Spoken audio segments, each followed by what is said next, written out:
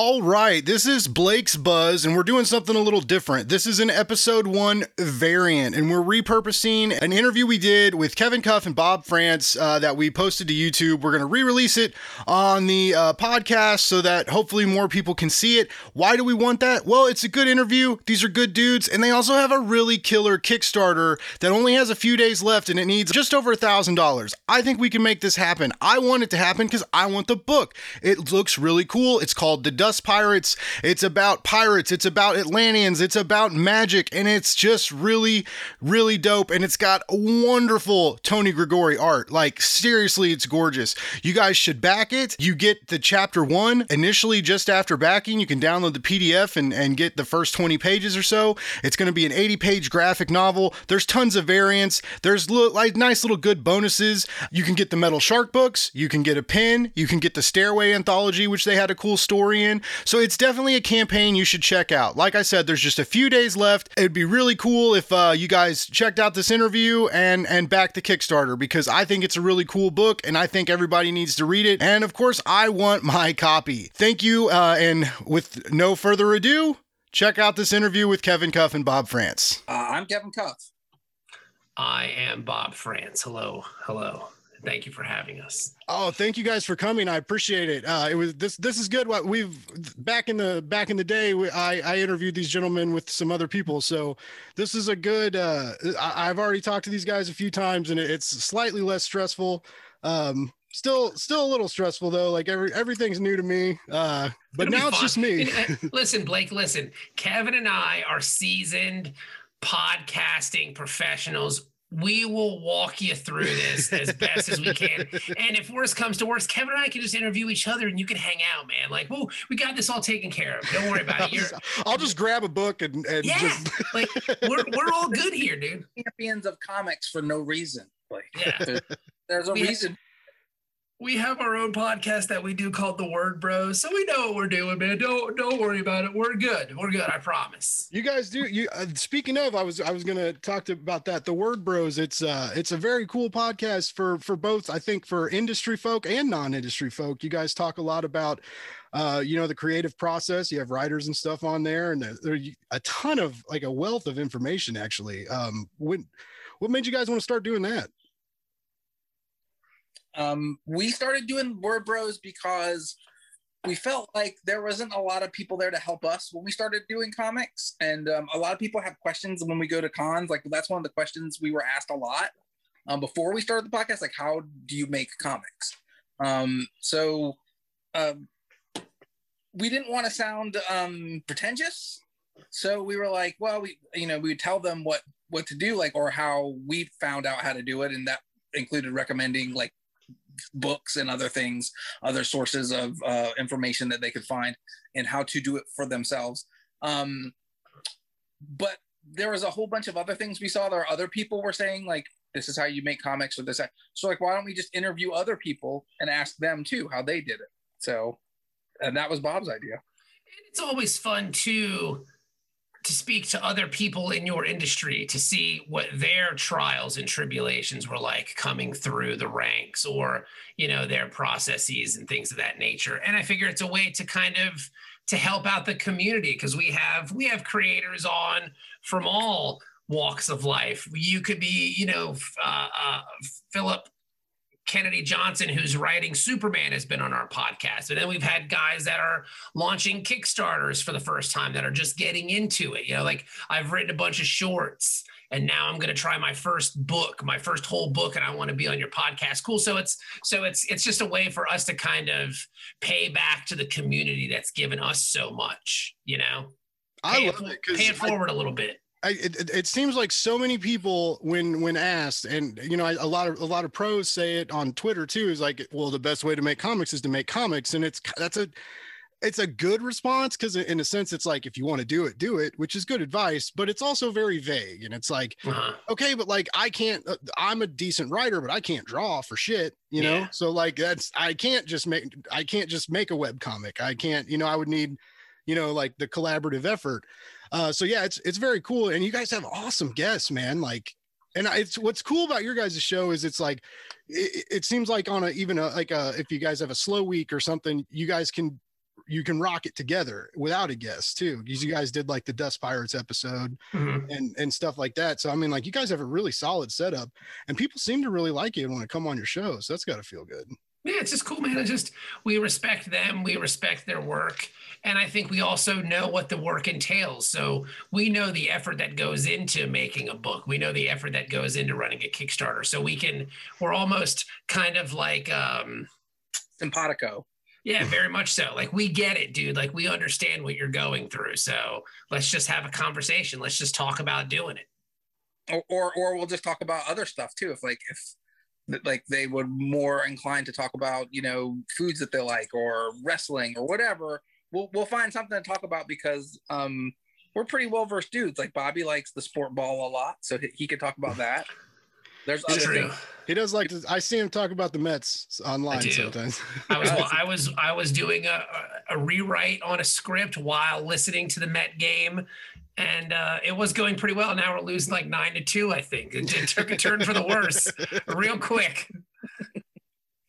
So we have a lot of interests. We have a lot of friends, and it's a nice way to keep in touch. Kevin and I started doing a lot more episodes during the pandemic because we couldn't go to shows and we missed all of our comic friends. So like, part of it too was just networking. Like, hey, I've never met this person. They seem cool. Let's talk to them. So some of it is just as simple as that, like, I bet we would have met this person at Heroes and we would have talked to him. So let's talk to him on the podcast and have like a real conversation, as opposed to like standing across from a table and trying to accidentally prevent them from making sales, or being at BarCon where you're just screaming over other people screaming at other people screaming. You know what I'm saying? So like, have a more civil conversation.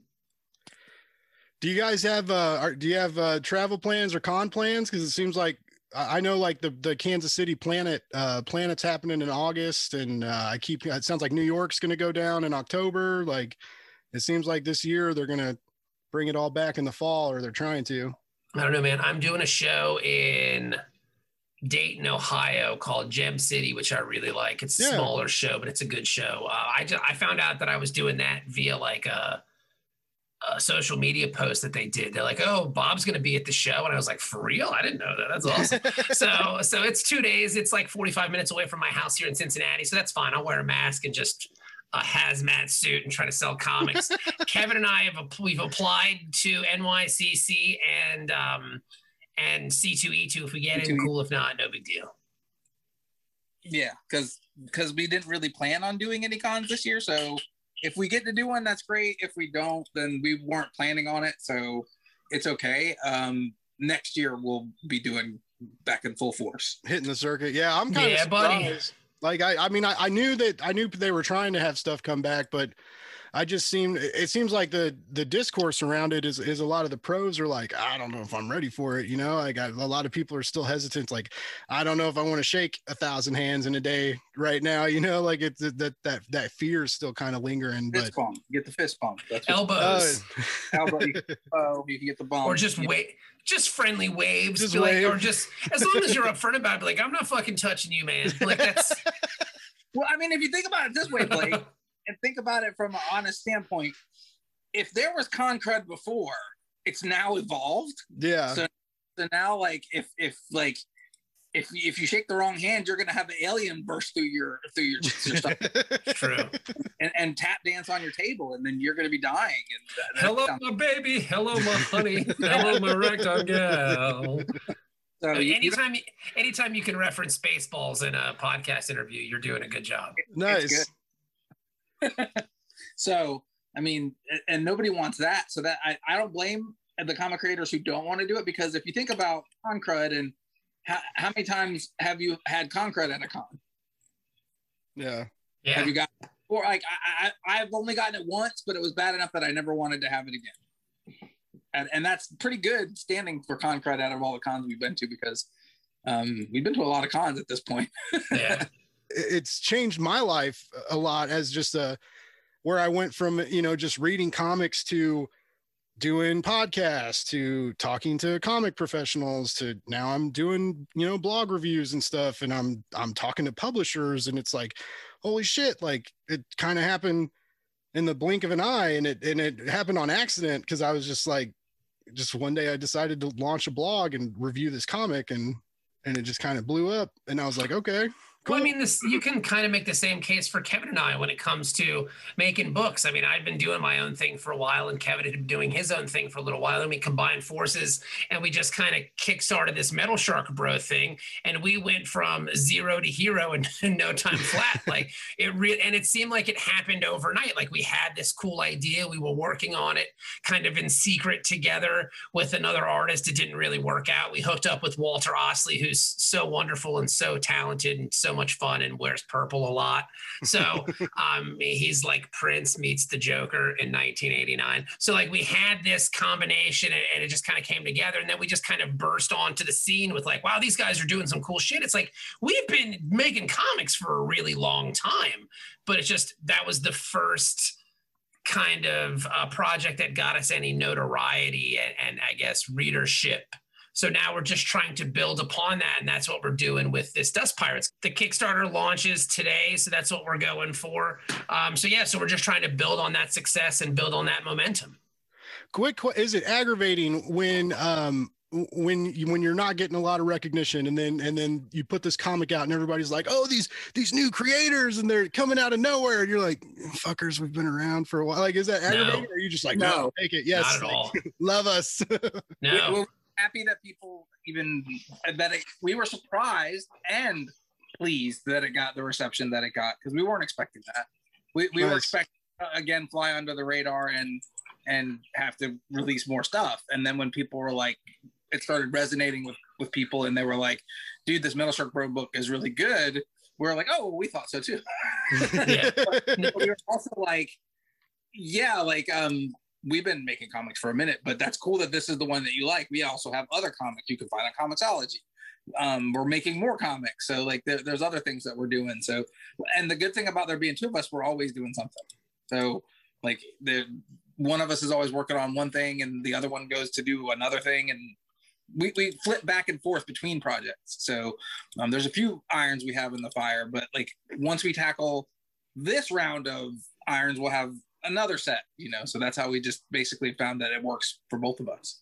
I don't lie, I was really excited. So Bob hit me up on Twitter, and first of all, I was just like, as a nerd and a fan, I was like, holy shit, Bob messaged me. What does Bob want? Like, whoa. And then he told me like, you guys are doing a new Kickstarter, and he was like, we want to talk about it. And I was just like, oh, I was so excited about it, just because I missed your guys' last Kickstarter. Like, I was late to the game on Metal Shark Bro. And so like I bought the stuff from Scout and heard about it later. And so just to kind of be really excited, like to be like with you guys on a release, like on the ground floor for this Dust Pirates, like I'm so pumped about it. And I'm just going to scream from the rooftops, because that's awesome. Thank you. It's the first issue was very good, which that's why we're here. So we might as well transition to it. Dust Pirates. It's issue 1 going to drop on Kickstarter. No, sir. We're doing the whole trade. Oh, the whole trade. We're going to do the whole trade. That's what you have in your hands digitally, is the first chapter of a 3-chapter book. So we're doing 80 pages on Kickstarter. The cool part is the first 24 pages are already finished. They're colored, they're lettered. We're going to go back. We made a couple notes, but I mean, for the most part, it's finished. So on day 1, we plan on giving every backer of Dust Pirates, here's issue 1.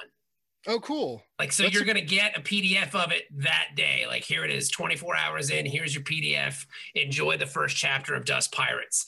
Issue 2, I'm working on the notes now, and we've already started issue 3. So we're looking to get this done as quickly as possible. Like, this isn't going to be one of those Kickstarters where, it's not going to happen. We've got an artist in place, Tony Gregori, and a colorist, Josh Jensen, who are so wonderful and so good. And Tony's such a good dude. And Tony's been doing Kickstarters now forever. He's kickstarted a book called Starweed and Ancient Noise. So Tony knows how to do a Kickstarter. He understands that, like, I have to do the work. I have to get this done. So that's what we're doing. So we're just going to hand it off to him and go, all right, dude, start drawing.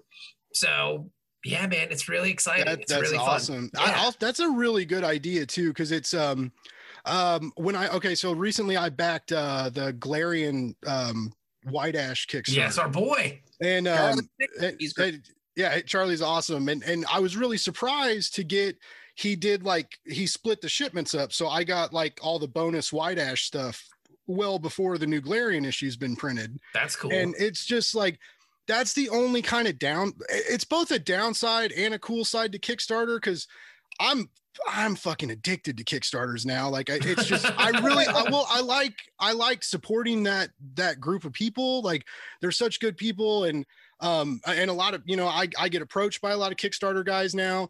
And so a lot of stuff now I'm having to back digitally so I can back as many projects as I want. Cause I'm not rich. Like I would love to get like all the extra goodies and stuff for everything. But, it's a really cool idea to kind of reward your Kickstarter backers earlier than anticipated. Cause man, I'll get stuff in the mail and I'll forget it. Like I forget about it. And I'm like, oh yeah. Like I forgot I backed this like 5-6 months ago or something. Well, part of that too is the first issue's done because Kevin and I paid for it out of pocket. Okay. It's like, we don't have the financial ability to pay an artist and then kickstart something to get that money back, because to make an 80-page comic, to make a 90-page comic with a artist, colorist, letterer, editor, and to pay them a fair page rate on all that stuff, it costs what the Kickstarter basically are asking for. Yeah. So we don't have that kind of money just laying around. I mean, I can't speak for I can speak for myself, but I can't speak for Kevin because I know he keeps monies in that beard of his, right, Kev? Coins. That's where the treasures buried are. Yeah. So this is the way we have to do it. But if we can get as far ahead as possible and then kickstart, then sure, that's what we want to do. But yeah, that's just the nature of the beast, man. Like it's expensive to make these books, and that's why the goals are what they are. Like Kevin and I aren't making any money from this Kickstarter. Once we're finished, we get books. And we get to go to shows and sell books, or have our website and sell books, and this, that, and the other thing. So that's where the money comes in for us. We're just trying to pay for the production. And if we could pay for that, like if I hit the lottery tomorrow, I'd probably go on vacation and then come back and then just pay Tony and Josh and Chaz to do Dust Pirates. I may even give Kevin a touch. Be like, here you go, Kev. Take your family somewhere nice, Kevin. You deserve it, baby. And that's another thing about the Kickstarter stuff that's really cool for us, is that this isn't our first rodeo. We did Metal Shark Pro on Kickstarter. We did Metal Shark Pro 2 on Kickstarter. So like we knew what we had to do with those books too. And the thing about those books were Metal Shark didn't start until it looked like we might make the Kickstarter. Like Walter didn't start working on it to look like the Kickstarter might fund, but then you still had to wait to get paid. So like it took longer for that one to get out, because if you imagine the Kickstarter ended, I think on that one in July or August for the first one, backers didn't get that until like February, I think, of the next year. Yeah. Okay. Because there's 120 pages he had to draw. So they took him like 3 months or 4 months to do it. Yeah. And then get it lettered and get it printed, all the things you have to do. This one we've already started. So by the time the Kickstarter ends, the book should be just about finished. Oh, I don't know about that, Kev. That's crazy talk. I hope issue 2 is done by the time, because that means we got to write the stuff. We're close. It should be somewhere in there, like where we don't have a whole lot left to do.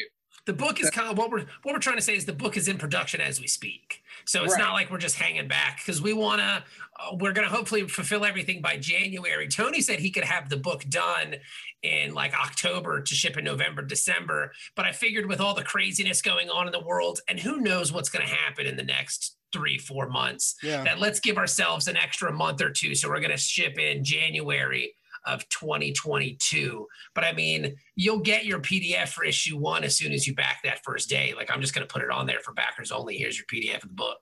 That's cool. I really like that. That's a pretty fresh Kickstarter idea. Like I don't know many people who do that. Well, I think that has been the theme of this Kickstarter for us, is trying to do things a little differently, because not only is that the case, but we're also doing, we also cut the book down, since we didn't get it published outright when we tried to pitch it. So we cut it down from the original page count to 80 pages so we could get it done. And we did that because we saw books like Pulp from Brubaker and Phillips and Bog Bodies from Shelby. and they were doing the same sort of thing. They're cutting pages, but you still have a complete story. You only have to invest in this. But what we tried to do with ours, like we modeled it after theirs, but we tried to make it collectible as well, wherein we're going to have different covers for the OGN. So there's going to be 4 or 5 different covers. Is that right? Oh, no. There are. My wallet weeps. They're fun, dude. Wait till you see these covers. They're beautiful. Like awesome. we got covers from Kaylin Smith did a cover. We got a cover from Jason Copeland from Kill All Monsters and from his book Full Tilt. We have Lana Kangas did a beautiful cover. Eisner nominated artist Mac Chatter did a cover that looks like an Indiana Jones poster. Like it looks like the Indiana Jones movie poster. Like these covers are beautiful, man. We're really excited. We got to work with a lot of cool artists on these things. Joe Mulvey from Wailing Blade did a cover as well. And they're all different. They're all cool. It's going to be fun, man. So, just trying to play up to the variant idea of it, just to try to give people a little bit of options to choose from. So anyway, Dust Pirates. I will tell our dear listeners that I have gotten to read the first 20 pages, and I was fucking blown away, guys. I also felt stupid because I made that tweet because I assumed like pirates would be on an ocean, and I was trying to be slick and be like, you guys are the masters of oceanography, like Metal Shark Bro, now they're doing pirates. And it was like, there's no water, like so I was like, shit. But yeah, I really like the world building. You guys are really great world builders. You did Metal Shark Bro was like took place kind of in our world, but you got to kind of do your own thing with heaven and hell and the afterlife, and you guys did that well, and you did it crazy, and this new idea of like Atlanteans and pirates and mysticism that you guys are doing, like it's really fucking cool, guys. Like Kevin, why don't you take a minute out and tell everybody what the story's about? Sure. Dust Pirates is kind of a classic pulp adventure that we decided we wanted to do something pulpy and like kind of like things you would see when you were a kid, like Goonies or Indiana Jones or Flash Gordon, because Bobby really likes Flash Gordon. Love Flash Gordon. We were gonna do something. We were gonna do something like those kinds of things, but we wanted to make it our own, because like those kind of things, while they're fun and they're cool, they didn't age well. A lot of those properties and stuff didn't age well. So we wanted to do our own version on that, and we also wanted to have like a sort of fantasy feel to it, but like involve some things that were going on in the real world. So there's plots that intertwine within the book that were happening in the real world when we wrote it. So and there's some political stuff in there, and there's some other stuff that's not political, but most of all, strap in and prepare for like a fun story, because that was our primary goal in writing Dust Pirates. Was we're gonna do something else fun, but we're gonna do pulp, but more woke pulp, I guess you would say. It's a cool book, man. We had a lot of fun doing it. We took the idea of pirates and we were like, well, what else can we do with them? Like, what would make this thing feel different? And it was just kind of like, well, let's make Atlantis dry, because we wanted to kind of play on the ideas of perceptions of what people have in mind when they hear like Atlanteans and pirates and this, that, and the other thing. So Kevin and I, well, what if we did it like it's like almost like, I don't want to say post-apocalyptic, but it's like an after a cataclysmic event. In Atlantis, these pirates are transported here to help a group of revolutionaries overthrow like a cruel and evil dictator who is controlling the most valuable substance in Atlantis, which is water. Because it's got a very cool Mad Max vibe to it, which I was very and that's what kind of what we wanted to go for, is like just kind of play with perceptions and ideas of things. So you have this story that's fun and interesting, but there's also like revolutionary tones to it as well. Like you've got these group of mystics who kind of have brought the people together to try to overthrow their cruel king. So it's kind of a fun book. It's a lot of action. It's a lot of intrigue, but it's just big. Like we wanted to do a big action book, and that's kind of what we were shooting for. So we hope it translates. And Tony's art is so good and so beautiful and kind of over the top that it does kind of, I think the pieces were in place to make it all kind of work out.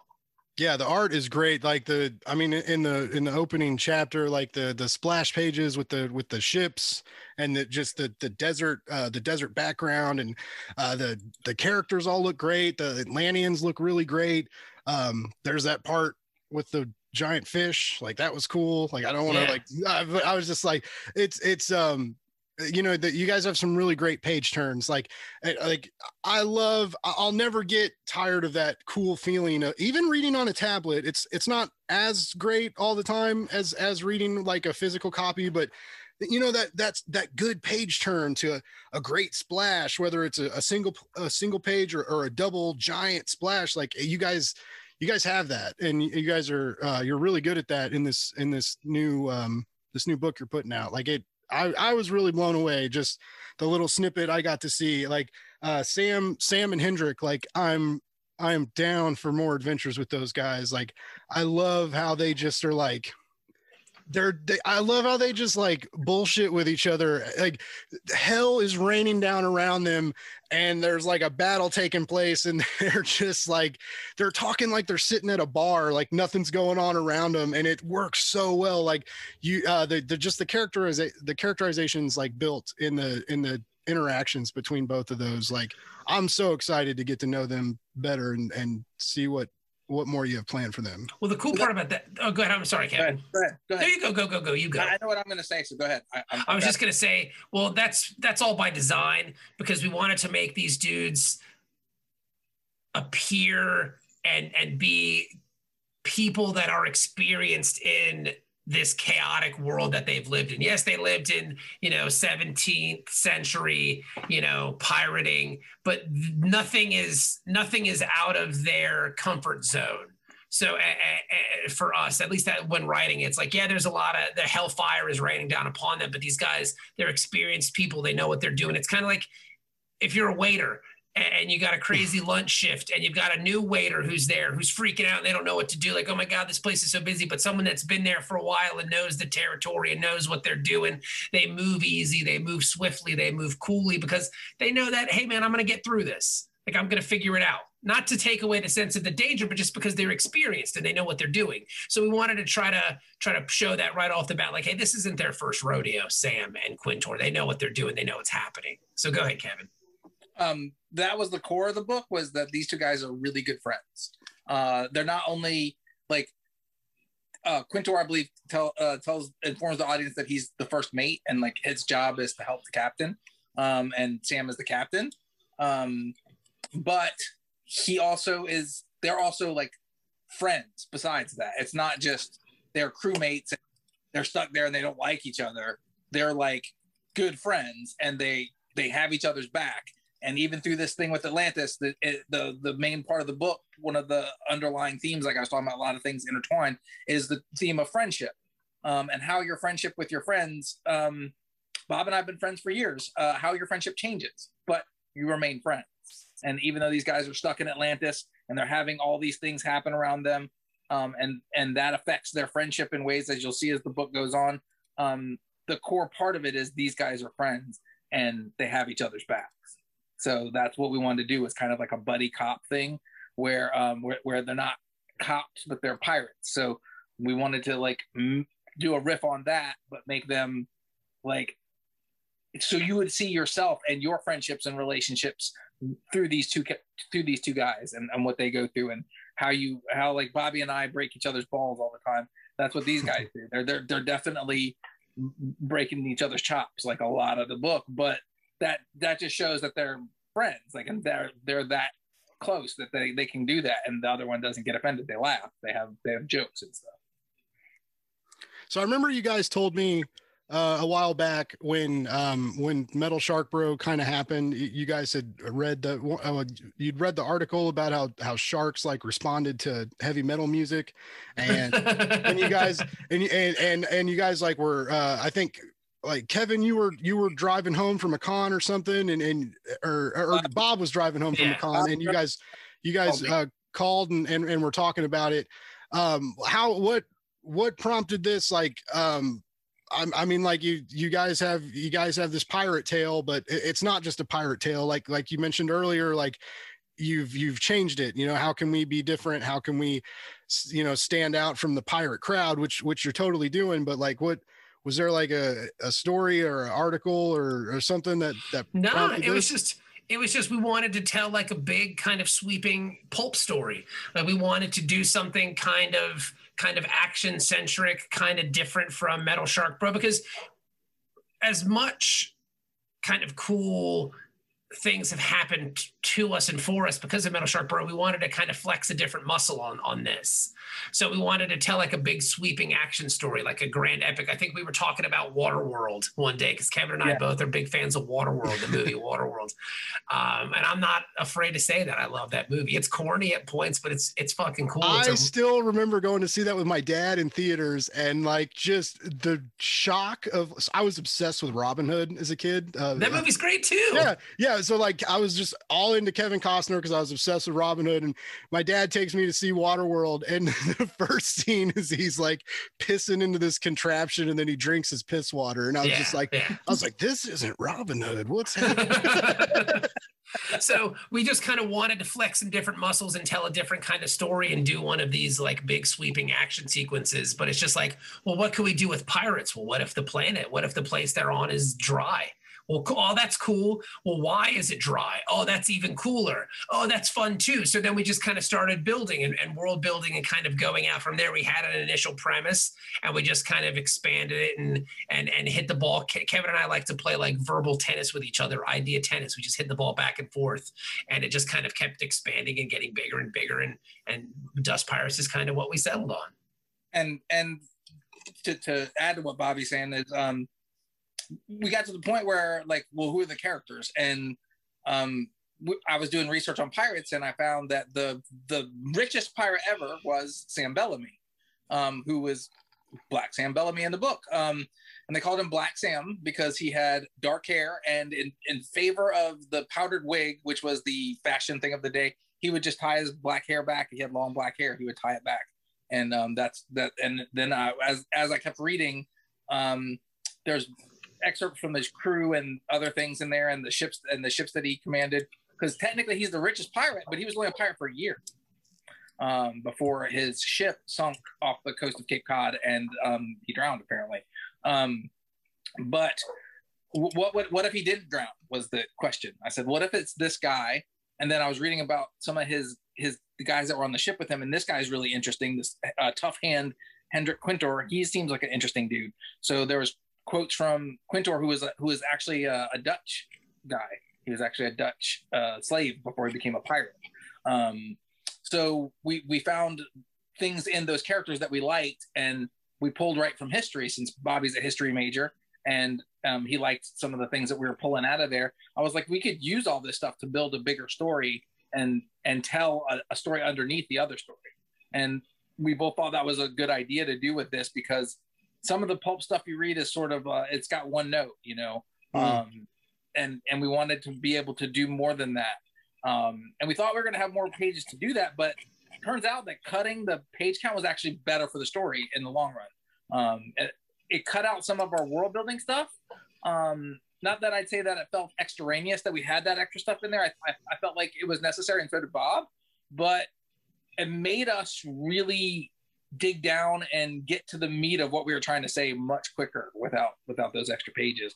And so that allowed us to make the story leaner and more like sleek when we're going into like what we're going to do and what the story is for and what we wanted to do with it.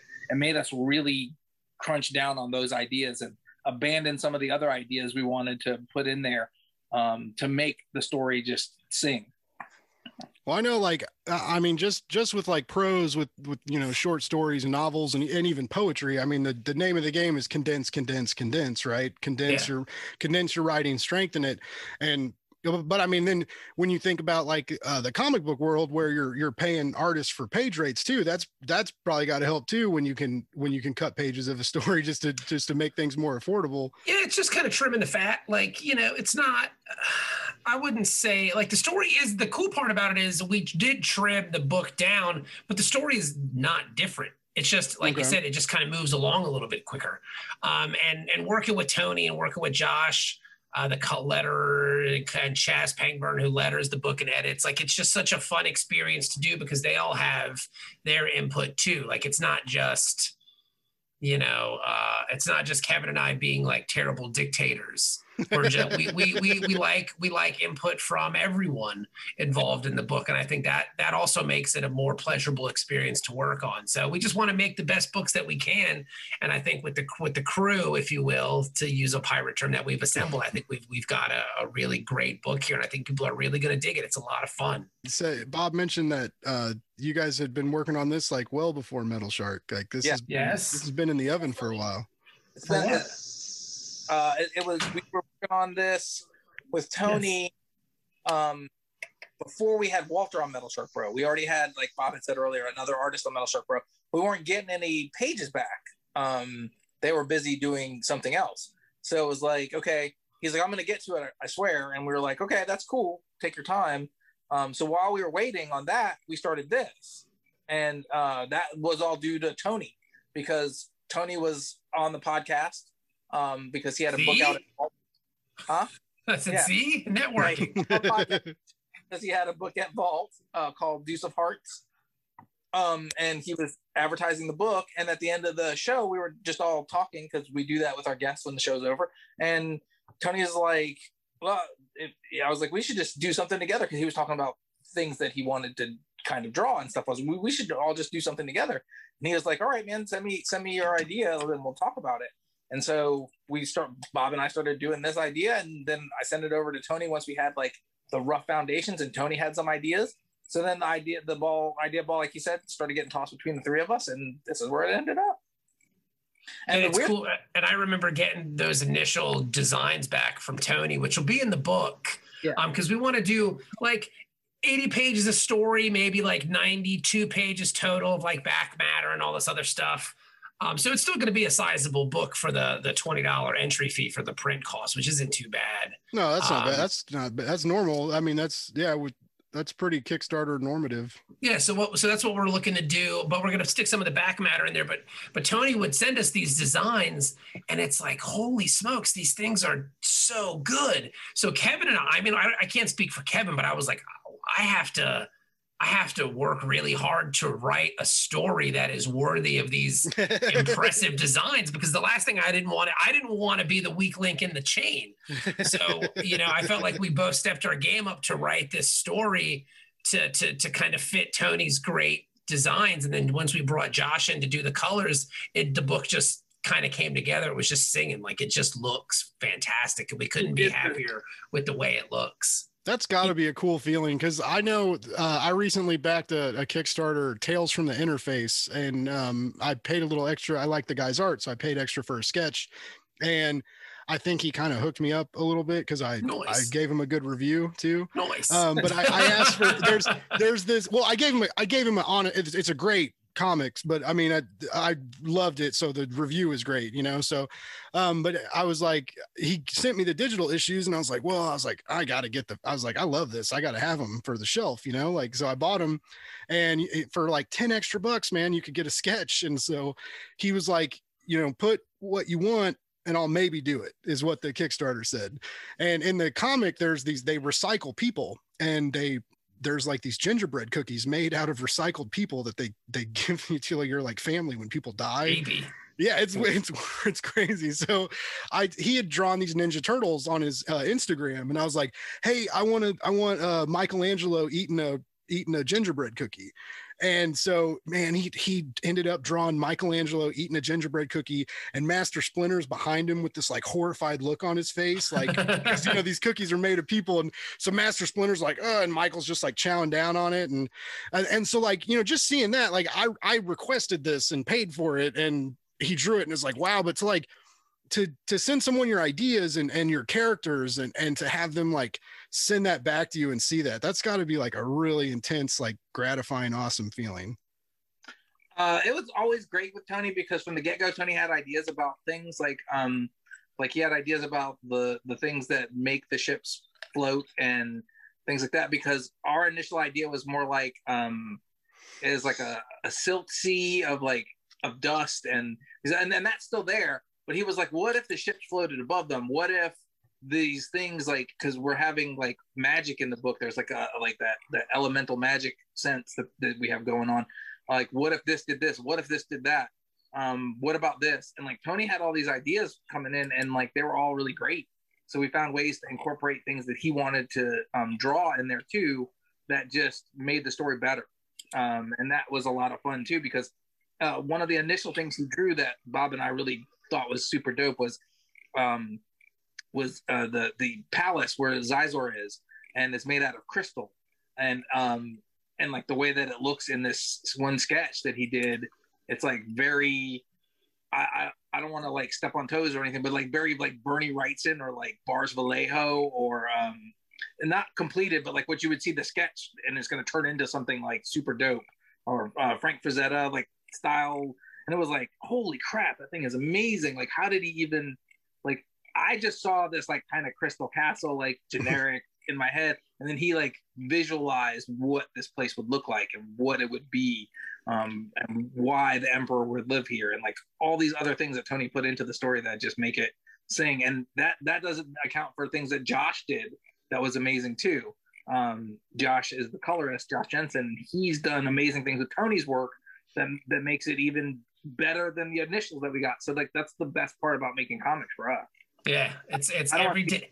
Every day you get when you get new pages or new designs or anything in your inbox, it's like Christmas. It's perfect. It's wonderful. You're like, wow, look at this. This is, I can't believe this. It's coming together. And then each step you get closer, it's more exciting. And then you launch the Kickstarter, and then it's terrifying. And then hopefully you fund, and then it's exciting again because you can make the thing, and then it gets terrifying again because it's like, holy shit, now we have to actually make the thing. And to make the thing, there are a lot of steps involved. Luckily for us, we've already kind of done a lot of that. Like, we're going to have black and white skull and crossbone enamel pins, glow in the dark.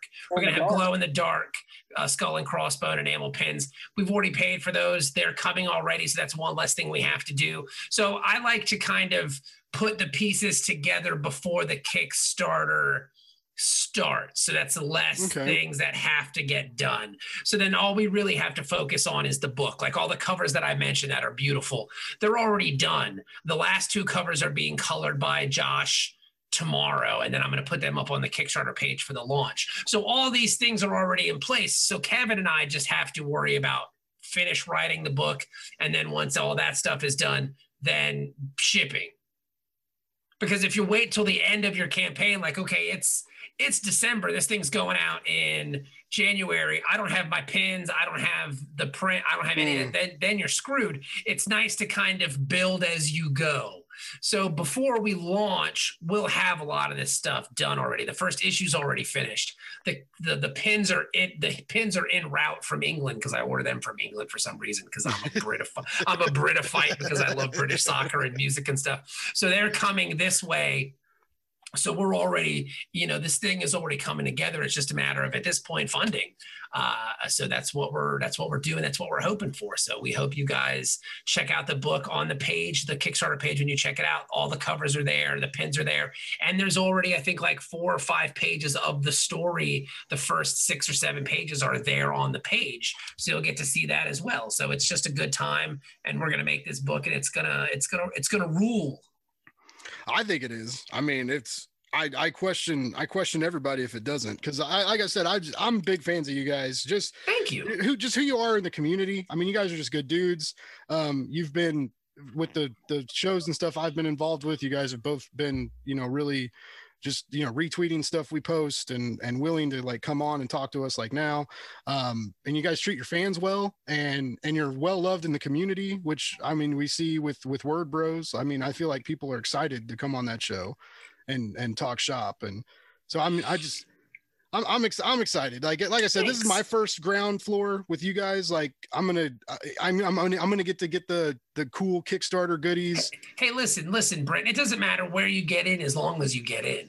Like you can get in if Kevin and I are working for Marvel one day, or we have a Dark Horse book. You can get in there too. But hey, as long as you get in, And that's what's important. Just get on board, man. We're going to try to tell some good stories. We're going to write some cool books, and we're going to go from there. It doesn't matter where, so don't feel bad about it. And if you missed Metal Shark Bro, if you hear us talking about this and you don't know what Metal Shark Bro is, we have tiers on the Kickstarter where you can get Metal Shark Bros Volume 1 and 2. So like you can get 3 books. Nice. So yeah, so you can add on things as well. So we're trying to kind of incorporate all the things that we've done in the past here now to make this thing happen. That's one of my favorite parts about Kickstarter is just the bonus goodies. Yeah, I mean the best thing about Kickstarter is basically the direct interface you have with the audience. And that's, I think, our favorite part of Kickstarter is you get to directly interact with the people who want to buy your stuff. And in that interaction, like they get to come away from the experience with not only just a book, but like a memory or an experience, like an actual, like, quote unquote, like adventure for them, you know, is talking to the people who actually made the book and doing the things that they would want to do as fans of things.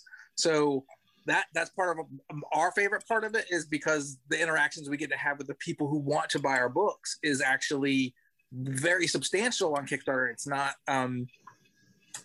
like a little thing. It's a big deal to them, and we like the fact that they treat it that way. That's really super cool. Like it's humbling in a way, because you know, you come into comics, you think no one's going to buy your stuff, and then you've got someone that's telling you, hey man, I really love everything you guys are doing. Like, keep doing that. It's fuel to keep making stuff.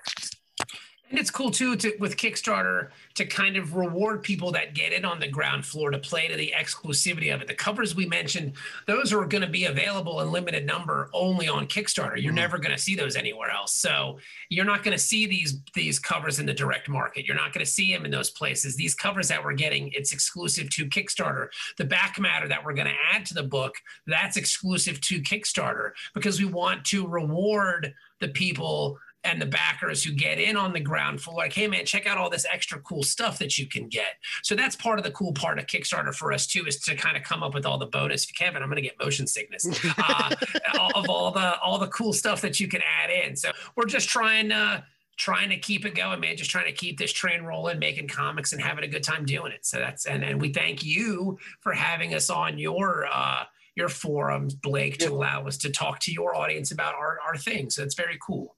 No, yeah, I mean, you're welcome, but also, I mean, you guys make me look cool. Like, no, stop it. We don't make anyone look cool, not even ourselves. So, I mean, we are definitely not paragons of cool, my friend. We make comics, so that instantly like puts us on that nerd list, like from back in the day in high school. So I don't know about cool, but we might make you look a whole bunch of other things. Probably not. I think what's more important is telling cool stories, and I think we've been so far, we've been doing that, and that's exciting. Yeah, I agree. You guys do tell cool stories, and you're like you mentioned, you're seasoned Kickstart veterans. So, I mean, you know, everybody's heard the Kickstart horror stories, but I mean, you guys have launched several successful campaigns. So like you've been this, you've played this game before and you've won this game before. And I'm sure I have no doubt this is going to fund. Like it's so good. And you guys have a really good following. Everybody says that. And I don't know why. Like it's very frightening to me. Oh, you'll fund. It's like, come on, man. I don't know. It's stressful. Yeah. We're not positive like that. Like, and it's not that we're not positive that we don't believe in the book. We believe 100%, 120% in this book. It's not that. It's just, you never know if this is the book that people want, or like we make the books that we want to make. So it's not we're not, I don't want to say we don't have a pulse on that. We do have an idea, but I wouldn't say our fingers are exactly on the pulse of what people want. We know what we would like to see. And so when we start talking about this, it was one of those things that we would like to see. So that's why we decided to do it.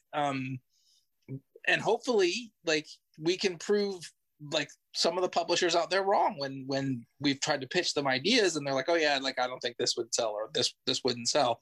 It's the same thing I have with Metal Shark Bro. And at this point for us, like, we'll try and send you a pitch, and if you don't want it, that's cool. We'll try and make it anyway. Like that's just where we're living right now as creators, because we believe in our ideas first and foremost. So it's cool if they don't want to do it. We'll find a way to do it.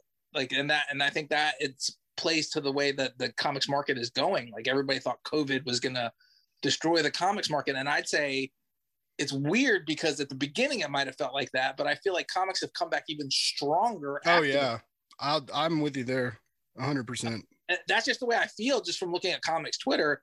In some ways it's come back even more. Like the pandemic brought people to comics that would have normally not been in there buying comics. And that's great. And I think that's wonderful. Now that if the comics market can keep those people there and keep them buying comics, that's a great thing. Yeah. Well, I was talking to Bob while we were waiting for you because you made us wait so long, and we're awkward. That's why I'm making Bob motion sick. The pandemic, man, it I mean, changed my life in a sense for just my nerd life, because I started podcasting with friends, and that was like a whole new deal. And I never thought I had a voice that people really gave a shit about or wanted to hear. And I found out I was wrong, because I do. Like, people keep following me. Now I've got the blog and the reviews, and people like my reviews, and professionals are talking to me, publishers are talking to me. And so, like, yeah, the pandemic, like, leveled up my nerd life in a really cool way, which sucks because I know it fucked up so much shit for everybody else. But I was like, I was a bouncer and working in a popular bar for over 7 years. And I was Dalton in Roadhouse. That's amazing. I never ripped anyone's throat out, but I mean, yeah, but I mean, yeah, man, I had a crazy life, man. I was partying all the time, and I'd get off work at 4 o'clock in the morning, and we'd go to our boss's house, and I'd come crawling in the door at 7 or 8 o'clock in the morning, sleep all day, go back to work at 9 o'clock at night to work the busy shifts.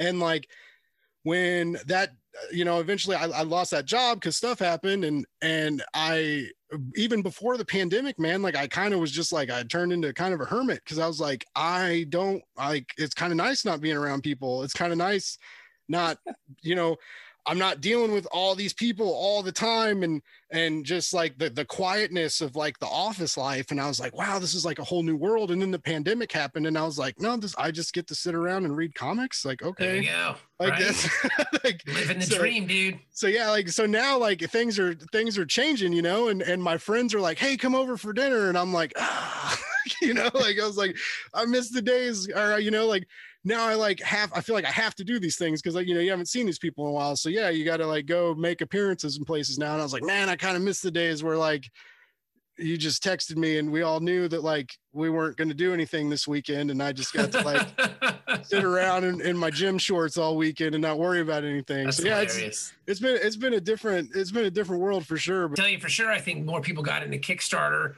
because you couldn't get a lot of the stuff. You couldn't go to shows. You couldn't go to cons. You couldn't go to your comic shops. So you could back these books and they would be delivered to your door. And I mean, when you had guys like Keanu Reeves and Scott Schneider and those fellas doing their books, bringing people to the platform, I think it helps everybody. So yeah, man, Kickstarter is a really great way for a creative to get your book out there and get it made. You just have to do the work, and that's where we are now. We built the page, we're running this thing out there, and hopefully we fund. Yeah, either Kickstarter or get Keanu Reeves in a comic book. You heard it here. How do you make comics? Kickstarters or Keanu Reeves? That's or it. Both. Or both. If you do both, you've got millions apparently. So, and that's not a bad thing. It's not even a dig, because like I've seen people in comics be salty about that. And Bob and I talked about it, and we're both super happy. Yeah.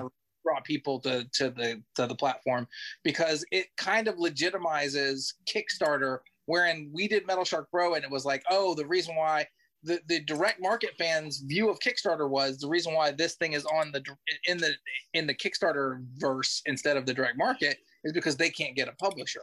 They're not good. Yeah, these guys suck. That's why this Metal Shark Bro book is up there.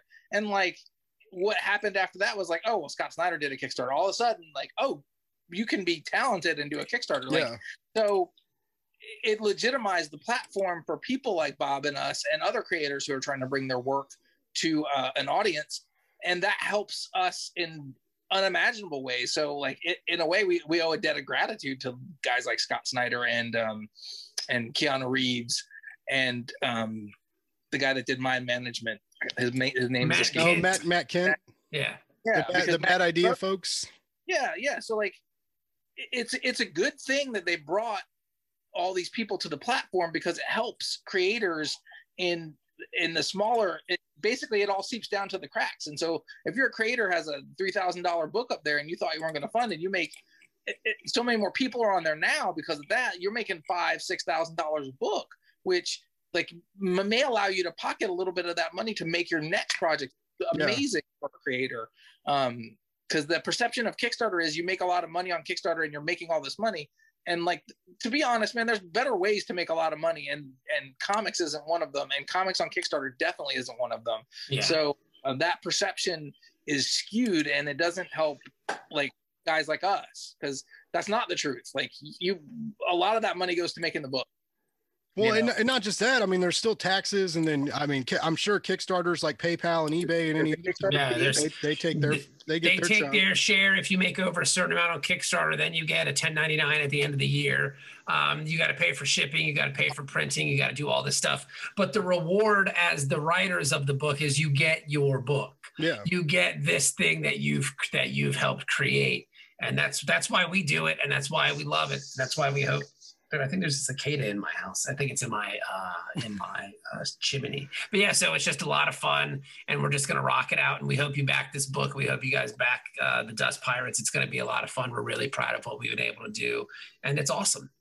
And I think it's a good time for pirate comics because there's not many. I know everybody's super pumped about Dr. Steph Phillips has she's doing volume 2 of A Man Among Ye, and like that image put out that press release, and that people are really hyped about that. And it's just, like comics is a wonderful place where like, we get the sex of genre fiction and these like little niches where you can get cool stuff. And there's not a lot of pirate stuff, but people like pirates. I can guarantee you our book is completely different from Steph's book, and that's another great part of comics. Like she's telling her pirate story, we're telling our pirate story, and they couldn't be more different, which is part of the beauty of comics. Yeah, you get to pick which pirate story you want to, or both, and both is a good thing for us and for Steph Phillips. So it's great that there's that diversity of, it's a pirate story, and hers is a pirate story, but like, does that mean that it's not that it's going to be the same sort of thing? No, because we're doing our thing, they're doing theirs, and that's how that works. And the cool thing is, like, you get both books. You get like all this pirate stuff that you could be longing for since the demise of that, whether it was Star Show, Black Sails, or whatever. So like a lot of people watch the show. So since that's not around anymore, now like you have another way to get your pirate on, and we're all for that. Get your pirate on. That's the slogan. Yeah, and you got to get pirate metal in there. That's why I posted some pirate metal for people, because I think people thought that was a joke, and I sent some to Bob and Tony was like, I can't believe this exists.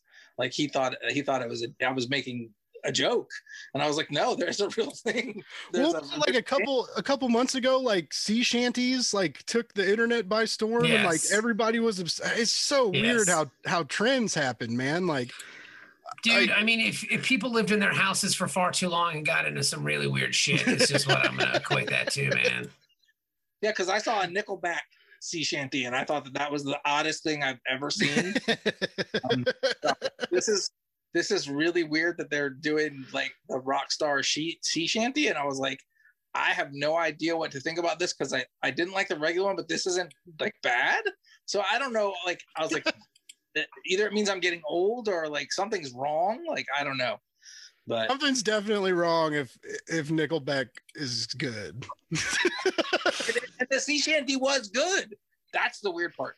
That's funny. I didn't know they put out one. I just know like I'm not like a big TikToker, but thinking about doing like comic book TikTok videos, but like video editing scares me. I mean, but that's the thing. There's nobody doing that. Like like that's what I thought too. Like no one's on it. Like there's nobody. If intelligence and the wherewithal to do TikTok, because I don't know anything about it. I'm 43 years old, man. I'm old ass man.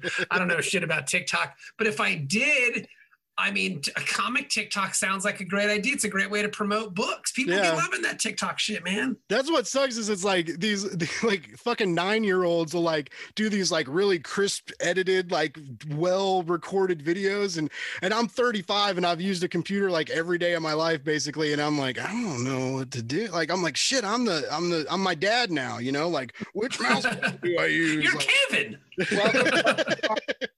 Welcome to my life. So you guys also, I wanted to ask about Tales from Kara Prime. You guys did a short for them. Look at you doing research. Well, I didn't. This wasn't research. This was I saw your guys' name on it and I backed it because I was like, oh fuck yeah. But it was it was weird. Like I didn't see many, like when I backed it, it was fully funded. So, you know, like I just hadn't heard much about it. And it was one of those like Kickstarter was like, oh, you might like this, which is like the new drain of my wallet. Cause I'm a super backer now. Right. So I get these like special emails from Kickstarter. They're like, oh, Blake, like you want to get it on the ground floor. And I'm like, fuck yeah, I do, Kickstarter. You know, like, it's straight up crack cocaine. And like, but I saw this and I was like, oh, this looks kind of cool. And then I was like looking at the creator list and I saw your guys' name on it and I was like, done. And I was like, that's fucking dope. Cause you guys did another one. Which we talked about, the stairway, right? With yes, yeah. That was like that was a big one. That was from Image, wasn't it? Yeah. We did a story in the Stairway anthology called "The Spirit of 666." Yeah, is kind of a story about a guy who gets kind of trapped in America, but we condensed that one too because it had to be a certain page count. So could we sum up what we were trying to do with what we were going to do with a full issue in 8 pages to give you an idea of what we will probably come back to that someday because we've talked to Chris on that. Chris DeBari, we've talked to him extensively about what we want to do.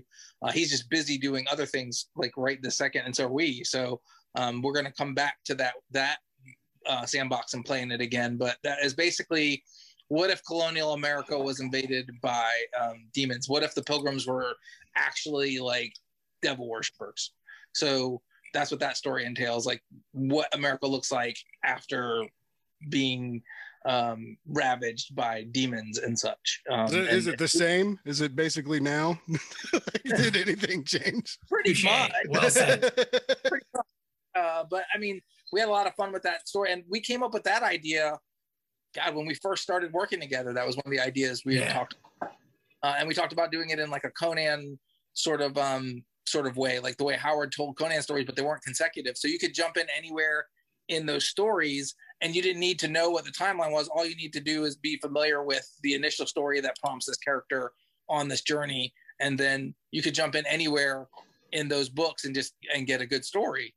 Because we both were big fans of Savage Sword of Conan, and we both really wanted to do something like that, where it's like there's all these tales about Conan, but you don't know where they take place in his life. But does it matter? When you read it, it's fucking awesome. Yeah. So like that's what we were trying to do with that. And then we did Tales from Kara Prime with Silverbacks because he came to us and was like, "Hey, I have this character I think you guys would really like to write, and I don't know what to do with it. Like, do you guys want to do this?" And so we were like, yeah, sure. And Bob and I tossed the idea around like we always do. And we came up with some really cool stuff for the character. And even created some new things with it. And you'll see it when you get did you get the book yet? No, not yet. Okay. So you'll see it when you get the book. I don't want to spoil anything for you. I think these are so impressive from an audience standpoint, just to see that a regular issue is hard enough, right? You guys are limited. You get 22 pages or so, and you gotta implant enough, need for a second issue. Also, it has to kind of make it needs to make sense on its own, and warrant the purchase of the following issue. So, you got all these things that you got to think about when you're writing it, and then to condense that from 22 pages to like 8 or 10 if you're lucky. Like, I just think it's wildly impressive to see all you guys, these creatives, just like what you can do in 8 pages, and especially like when they really hit, it's just like I'm a lit nerd, like, when you read like a really great short story and you're like, fuck, like 18 pages just changed the way I thought about writing. Yeah. And you guys do that in an 8-page comic script, with art. Like, that's dope. Like, I really like that. Well, we're just trying to make these books. We're trying to make this stuff happen. We really enjoy what we're doing. It's a lot of fun. And yeah, we're just going to keep on making these books, dude. That's all we can do, Hey, we're here for it. I'm here for it anyway. I don't know about everybody else. Everybody else is dumb if they're not. I'm here. You guys got my money. That's for sure. That's awesome. We appreciate that. Thanks, man. No, I appreciate you guys. Like I said, this was just the first interview we did, a few months ago. Like I was just, you guys were my first like pro interview. Like the first time I got to like talk to. We're sorry. Let's not you're throwing that word pro around. Like, come on, let's dial that back a little bit. But so, I mean, you guys were the first one. And like I was telling Bob in the green room, like, so Kevin, you missed this part because you were late. No, I'm just messing with it. We were talking and like the joke with me and my friends is that I quit podcasts, right? So now I'm doing my own thing because like I can't quit myself theoretically, hopefully.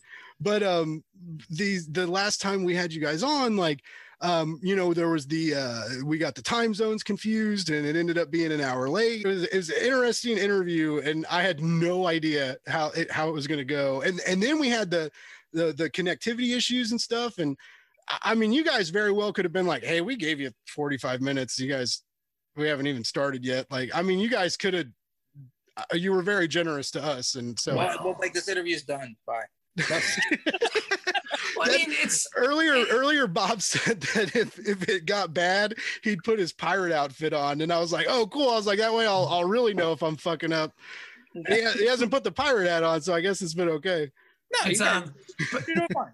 Yeah, it's one of those things, man, where it's if we make these books and we can't, sometimes you feel like you're making them in a vacuum, like no one knows, and if we come on your show, Blake, and let's say, I don't know how many listeners you have, but let's say you have 200 listeners, right? That's generous. Let's say 200 people listen to your podcast and watch your videos online. If Kevin and I can be interesting enough to attract 4 of them, then hey, that's 4 people that didn't know we existed. Yeah. So it's just kind of, you're building momentum and you're building your audience, and it takes a lot of time. So you have to have patience with everyone that is willing to talk to you. So go ahead. I'm sorry. Go ahead. I'm done. That's it.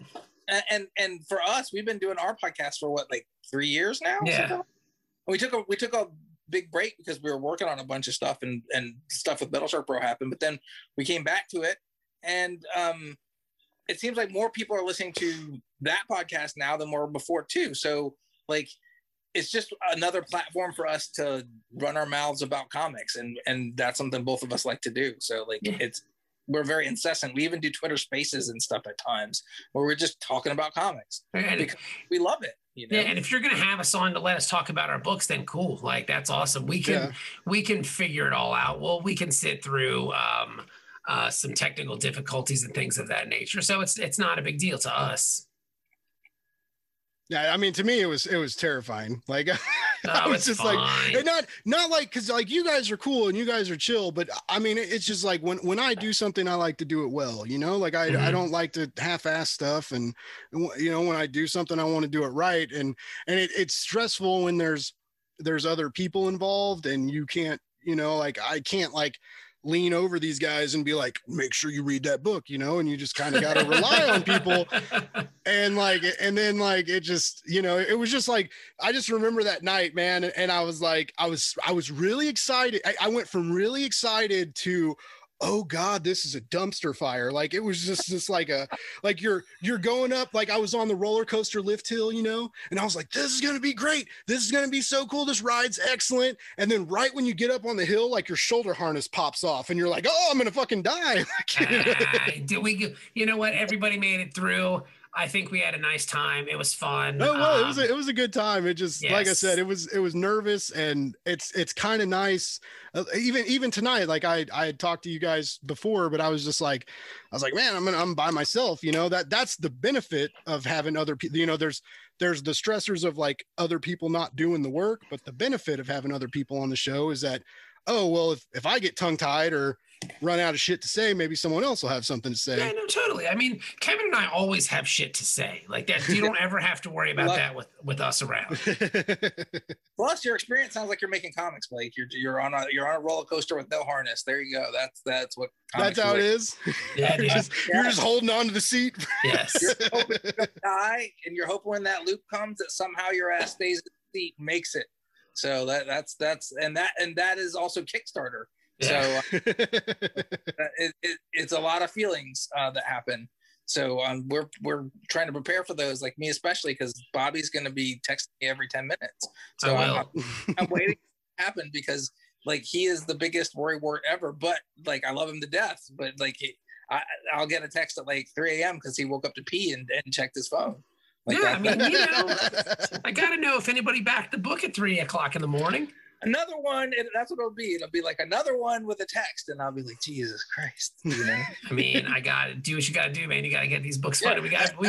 As a creator, does like Kickstarter? Because like I get tons of notifications from Kickstarter now because I back a lot. But like when you guys are running a campaign, does like Kickstarter give you like cell phone notifications every day? Yeah, and it'll be like ding ding, like at the end of the night.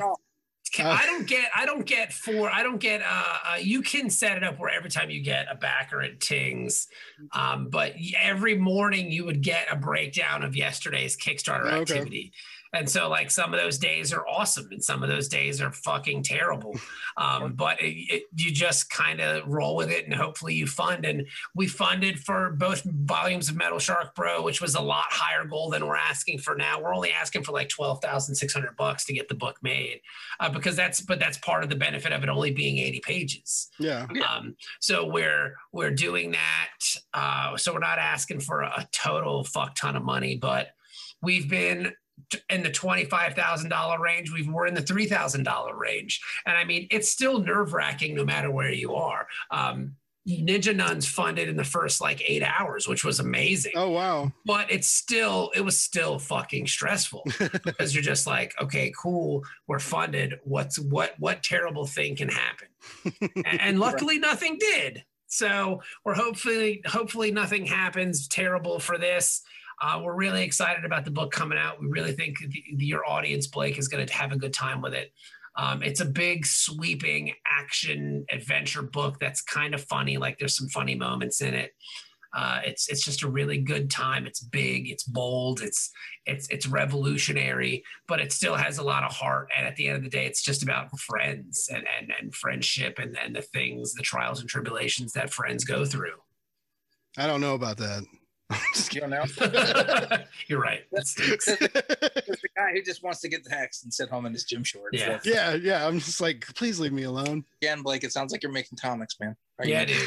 Yeah, you are. Maybe one day. I mean, like I said, like right now, I'm just enjoying like blogging and doing the reviews and stuff. But the universe is sending you, Blake. They're like.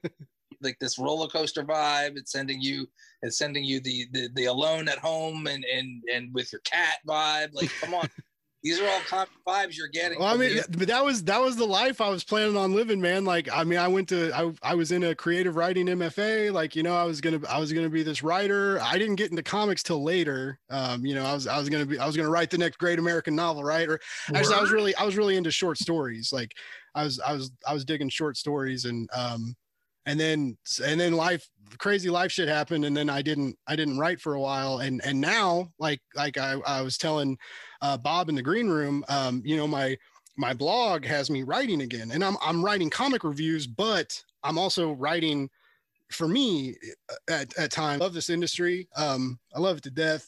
And this is what I'm passionate about. Like I've had a lot of college schooling, and I know like, college doesn't necessarily mean you're a great creative, but I'm a literature nerd and I love learning about storytelling and storytelling mechanics. And I love this, like getting to talk to people that tell stories. And it's really, awesome.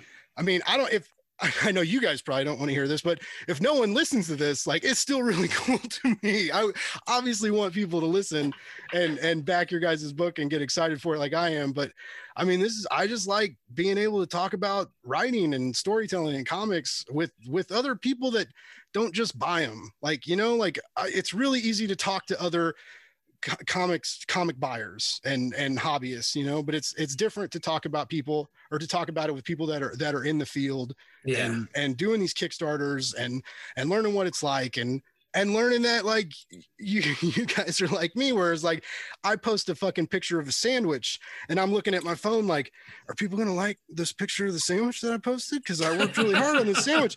But you guys are like looking at your fucking Kickstarter campaign and you're like, are people gonna back this Kickstarter? You know, so it's like it's wildly different, but it's sort of similar. But it is similar to making sandwiches, though, because you still want people at the end of the day to want to eat your sandwich and be like, that's a good ass sandwich. Look at that thing, looks delicious. That's what we're trying to do with this Kickstarter, man. And also, like, we find when we go to cons, we're there to make friends. We're not there necessarily to sell books. It's nice if we sell books, and we're definitely happier at the end of the day, eating and being able to selling books. But if we don't sell any books and we make connections and friends, and people come by the booth a number of times to say hello during that 3-day or 4-day stretch, whatever it is, that's even nicer, because that means they thought enough of you and what you're doing, or you as a creative, or you as even a person, to come back by and check on you and see if you're cool that day, or like talk to you. So like it's always fun for us to go to cons for those reasons. So I like talking to both people who make comics and people who just buy them and want to talk about their favorite comics, even if it's not something that we did, because sometimes someone will be like, I'll be like, they liked this, and this, so I'll suggest to them a book, or Bob will suggest to them a book that they haven't read, and you'll get a message over Twitter like, I got the thing that you suggested, and then they read it and they loved it. So that's oddly gratifying, right? Like when you refer something, they're like, oh, like that's like, my favorite. That's my favorite thing about cons. And then another thing that doing this does for you, you'll like meet people and you'll be like, oh, I really liked talking with that person. Like in a Twitter exchange, I'll buy their book, so you buy their books. So like it's a lot of fun for that reason too. It's just a really cool hobby to have. The only problem that there is there's not enough time to read all the books. So you have to kind of, I've had to like cultivate it back some. My Kickstarter, like Blake, get in on the ground floor. I have the same problem. Kevin, it's a hardcover, and I'm like, oh shit, I kind of want it. It'll look nice on my bookshelf. I appreciate you both. Thank you so much. This is going to be the first Blake's Buzz video.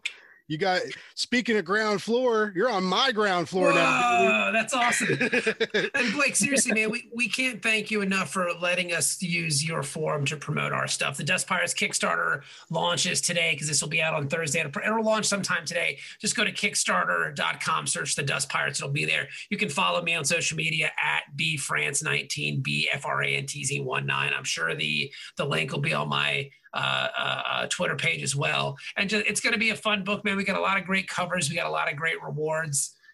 We're really excited about this book. It's action heavy. There's a lot of cool action sequences in it. There's some fun and snappy dialogue. And it's going to be a good time, man. So we want you to get in on this thing. So just go to Kickstarter.com and search the Dust Pirates. Kevin, where can we find you on social media, my man? I'm at Kevin_Cuffe at Twitter, and I usually respond to all the tweets that I get. So if you tweet at me, I'll definitely respond to you. He also will give you great lists every Friday of wonderful people to follow. It's true. He does that too. Make sure you can get out there and back this wonderful book, Dust Pirates, the 17th, right? Yes, sir. That's what we're shooting for. Just put your credit card number in there and get on that Kickstarter. Guys, thank you so much. I appreciate you. Best of luck to this. I know you're going to kill it. You've got a backer from me for sure. That's one. One, yeah. That's one.